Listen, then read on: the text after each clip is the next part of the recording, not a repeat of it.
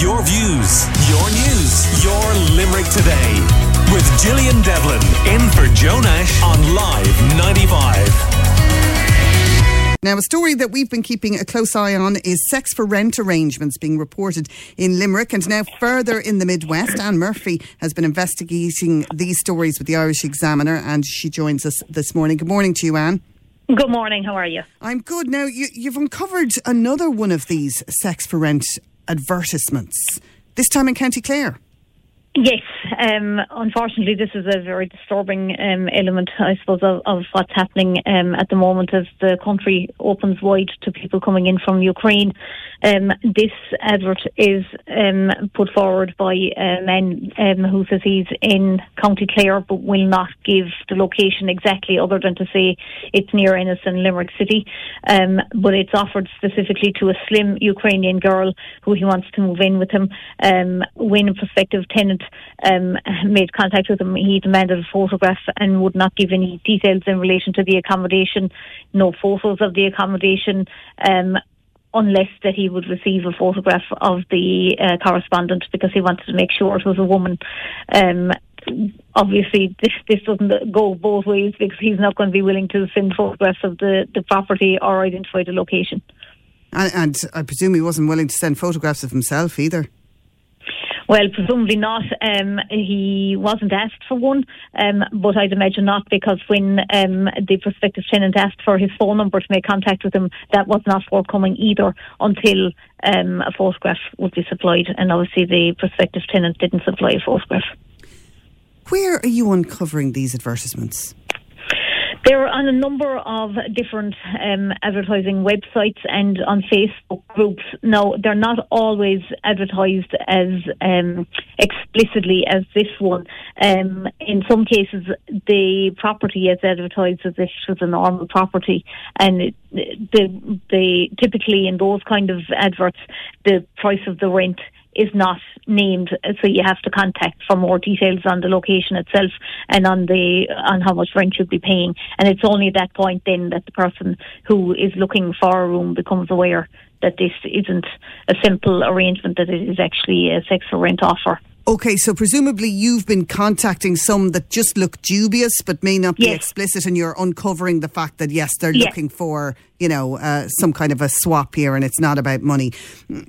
How explicit was this guy? Like, what was the exact wording he used, apart from saying that he wanted a slim Ukrainian woman? He wasn't explicit initially.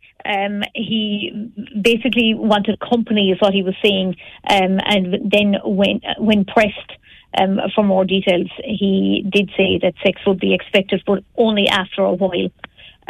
Now, another one that has been advertised recently, not targeted at Ukrainians, targeted at women in general, was similar in nature, but in correspondence with that person, the would-be landlord admitted that sexual activity was his first preference, and that the amount of rent would be dependent on how much sexual activity there would be between himself and the would-be tenant, and that this would also determine whether bills like the electricity, Wi-Fi, etc. would be split. So in some cases, free accommodation is being offered, but in other cases, it's reduced rent. And obviously, in that case, it was there was a sliding scale involved. Now, this issue is going to be raised tomorrow at second stage in the Dáil of the ban on sex for rent bill, which was introduced on March 8th by Social Democrats housing spokesman Cian O'Callaghan. Ironically, that was introduced on International Women's Day, and one of the women who spoke to us said that it was the best present that she could have gotten on International Women's Day. She had moved here from Italy last October and needed to get accommodation in at the end of December, early January, and she received 3 propositions when responding to adverts on Facebook groups which appeared to be normal housing rental arrangements, but then in actual fact turned out to be sex for rent. Is it your belief that this is way more widespread than what you've even uncovered so far?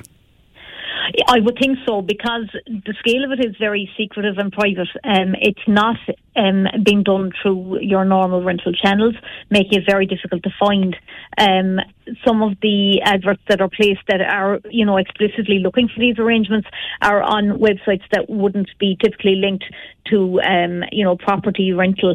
They are more classified websites that would be accessed primarily by people moving into the country, that they would have been, their normal advertising platforms in their home country, because such advertising platforms don't just specifically deal with sex for rent. Obviously, they have a wide spread, of normal adverts as well. Cars for sale, all the usual classified adverts that you would find on such websites. And it's just that these are hidden in the property section. We're chatting to Anne Murphy of the Irish Examiner about these sex for rent arrangements that they have uncovered. And you've uncovered now quite a fair few in the Midwest. The Limerick City, there were students, international students who were targeted. A situation in Newcastle West. Here's another one in Clare. Do you think the Midwest might be a bit of a hotspot for this carry-on? I don't think so. I think it's just there is a fairly wide spread of it now. In the last couple of weeks, I found some a lot in Dublin. Dublin seems to be the hotbed of it, to be fair, if you're talking about a hotbed, because obviously a lot of people come into Dublin, but it seems to be at the moment that it is targeting foreign women moving into Ireland looking for properties. As you mentioned there was the case of 4 foreign students who moved to Limerick, and each had responded to these ads that they found on a Facebook group. The wording wasn't exactly the same in all of them, but it does appear that it was the same person doing the advertising. But there have been incidents in Kildare, there have been incidents in Waterford, as I mentioned, Cork earlier on. So it seems to be widespread across the country. It's just that it's only now that people are more willing to come forward and talk about it, I think. What's kind of depressing is the thought that the fact that they're advertising this, you do wonder, are they having any success with it? They wouldn't be advertising if they weren't. They wouldn't. No, one of the landlords that I have spoken to as a prospective tenant, he said that he had done it previously and that it had worked out well. Other people that I've approached and asked, have they done it before? Some of them are saying that they haven't. Other people are saying that their friends have done it and it worked out well for them. So it does seem to be existing. Worked out well for the landlords. I'd love to ask the tenants whether they thought it worked out well for them. I mean, these are people, look, any tenant who takes any landlord up on an offer like that has to be in a situation of absolute desperation. Yes, it's a situation where basically you probably don't have a lot of money. I have seen people offering such arrangements themselves on one occasion where a person didn't have a lot of money, and he did put up an ad on one of these websites and said that he was desperate to find accommodation and would be willing to consider this. But it isn't something that women are comfortable with that have spoken to us. One of them left the property immediately in Waterford after the landlord made it clear to her only after moving in that sex would be expected from her. He had not told her when she went to view the property that was what was expected from her. So the women that we have spoken to in relation to this have been horrified. One of the women told us that trying to find a property in Dublin was like falling into some kind of a hell. She could not believe that this would happen in what she thought was a civilised country like Ireland. Yeah, well, when you have an accommodation and housing and homeless crisis like we have at the moment in this country, it isn't really all that surprising that this sort of thing is cropping up. Rachel has been in touch with us on 46 1995 and asks, what century are we living in? I read that story that she is now hearing that we're talking about, and she says it's stomach churning.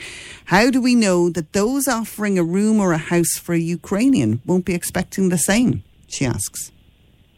Yes, and this is an area that is one of concern for a number of organisations who have been working with people in the homeless sector, but also people that are working with, foreign nationals moving in. And I know it is a concern at the moment that is being raised by politicians and by NGOs about the problems that are facing the multitudes of women and children coming into the country from the war in Ukraine. And efforts have been made in relation to implementing vetting, but it's only now that the vetting is being being put in place, and already there are a lot of people having moved in here who would have made arrangements outside of the centralised pathway through the Red Cross and IPAS, and that is a big concern. I think that we have to appreciate that people will be put under pressure in those non-regulated settings. Yeah, well, it's great to see that bill is passing. Second stage in the Dáil today, is that what you say? Tomorrow. Tomorrow. Okay, yes. We'll be keeping a very close eye on that. Congratulations to you and your colleagues in the Irish Examiner, and because I think that is probably on the back of the great work the Examiner has done in covering all of this. And thanks for joining us this morning on Limerick Today. Your views, your news, your Limerick Today with Gillian Devlin in for Joe Nash on Live 95.